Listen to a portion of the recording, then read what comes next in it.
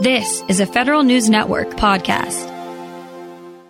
Over on Capitol Hill, the lame duck session has both the current and the future to deal with. The pandemic is returning to a boil, and so are the calls for some sort of relief bill. And some members are starting to get annoyed at GSA Administrator Emily Murphy over the presidential transition process. For more on the week ahead, WTOP Capitol Hill correspondent Mitchell Miller.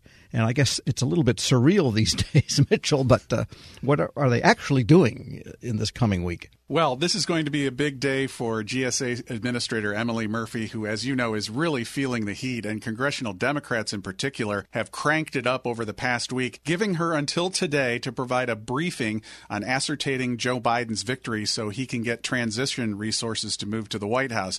If she does not, they say she could be called in with other GSA officials to publicly testify at hearings before lawmakers. Murphy was sent a letter last week signed by the House Oversight and Reform Committee Chair Carolyn Maloney, Appropriations Committee Chair Nita Lowey, Virginia Congressman Jerry Connolly, who chairs the Subcommittee on Government Operations, as well as Illinois Congressman Mike Quigley, who chairs the Subcommittee on Financial Services, all of them making this push to make sure that Murphy does something now related to the transition. She is obviously jammed in a very tight spot. The White House has said it's her call, but she's clearly feeling the pressure not to announce anything as these unfounded legal claims get tossed out in court related to the election. Because the letter to her did state that, well, all of the major news organizations have pronounced Joe Biden the winner. And while that's, let's face it, 99% likely, it's not an official pronouncement. Right. And it's interesting that the White House has tried to back off a little bit. Kayleigh McEnany, when asked about this last week, said, again, that it was really Murphy's call. But clearly, she's really feeling a ton of pressure here. Really, there's been, as you know, a lot of reports about her just feeling basically stressed out, being pinched from both sides as this moves forward. At some point, it's going to have to be resolved. And obviously, the Biden campaign and the president-elect's staffers are now also speaking pretty loudly about this, saying something needs to be done. And there's also been some members of Congress here, including some Republicans. The latest was on Friday, Senator Lamar Alexander of Tennessee, longtime supporter of the president, and Senator Mitch McConnell, basically saying that they need to move forward on this. And in her defense, we should say that Emily Murphy is not some kind of a lunatic fringe type of person. She's quite down to earth, quite normal, and has worked in other administrations. So that's, I think, an indication that she is getting pressure from both sides of this question. Right. Another example of someone who's a career government official who gets caught in these very strange times. All right. And besides that, there is also telework. The Senate is showing some signs on a bill there. Tell us what's happening on that side. For all the complaints we've heard, and we've talked about this many times, about federal agencies dragging their feet on telework, this seems to be a bit of an emerging success story. Officials from the Labor and Transportation Department told a Senate panel last week that telework has actually gone surprisingly well in some cases. Keith Washington with the Transportation Department says a survey of managers found that about 55% of their working units, as they identified them, were more effective during the pandemic than before. As a result, they're considering changing their hiring policies, potentially opening things up for more applicants across the country who could do work remotely. Other agencies have had more limited progress. The Social Security Administration says it's still working through a lot of issues, and it doesn't really work, they say, for some jobs. Senator Lankford from Oklahoma has indicated he thinks that this is a positive thing and that they can potentially continue to expand telework through a lot of these agencies. As you and I have talked about, of course, on the House side, Congressman Jerry Connolly continues to press for these agencies to do more to make sure that employees can do this. And especially since the pandemic is actually getting worse now, it looks like a lot of these agencies are going to have to continue these policies and perhaps expand them. We're speaking with Mitchell Miller, who is Capitol Hill correspondent for WTOP.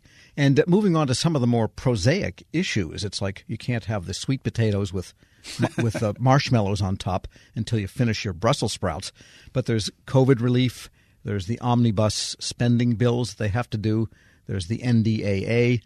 Is that going to come up this week? Because the time is running out. The time is running out, but, Congress has really fled for the moment, so they're going to have a lot of work when they get back. And those Brussels sprouts really are burning in the oven right now because there has just been really very, very little progress on COVID relief, despite the repeated calls from members of both parties. On Friday, House Speaker Nancy Pelosi again pushed out the call, saying to Senate Majority Leader Mitch McConnell, who has not been involved in the negotiations directly, to come back to the table to try to get something going. But of course, there's this vacuum related to the transition, too, because House Speaker Pelosi, as we've talked about, has been negotiating with Treasury Secretary Mnuchin, but that is really frozen right now. So there have been some talks in general this past week. Basically, all of the power brokers' staff members got together, but that was really mainly a talk about all the issues related to the omnibus spending bill rather than COVID relief, although there was some tangential discussion about that. That is one positive thing related to all of this, is this omnibus major spending measure, of course, coming up to a deadline on December 11th for another potential government shutdown. It does look like they are going to hopefully work something out in the next few weeks between staff and top members of Congress to try to get all of these appropriations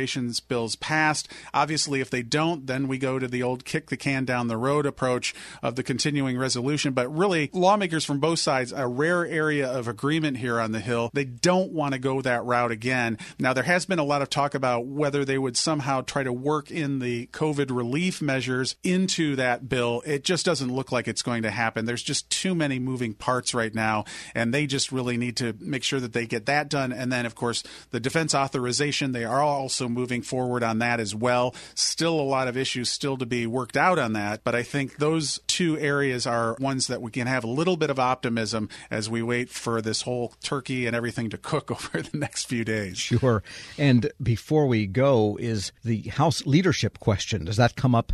Or when does that actually come up? Right. So there will be a formal vote coming up in January, but this past week, basically House Speaker Pelosi, Majority Leader Steny Hoyer, and the House Whip James Clyburn all got the positive backing of the Democratic caucus. It still has to be formalized with that vote coming up in January, but basically the Democrats endorsed this trio that have been taking them through the last couple of years, and this is an older group, let's face it. House Speaker Pelosi is 80, Steny Hoyer is 81, and James Clyburn is 80 as well. So Pelosi has indicated basically that this will be her last term. She has essentially led the Democrats since 2003, and I think then you're going to see some movement over the next not only years, but really in the coming months. I think you're going to start to see, obviously, the more liberal wing of the party starting to raise their voices. And among the people that everyone should kind of keep their eye on politically for political watchers is New York Congressman Hakeem Jeffries, who again is as chairing the caucus, but is widely seen as a likely successor to House Speaker Pelosi, provided that Democrats maintain power in the House, which they obviously lost a lot of seats to the Republicans. So we'll see what happens there.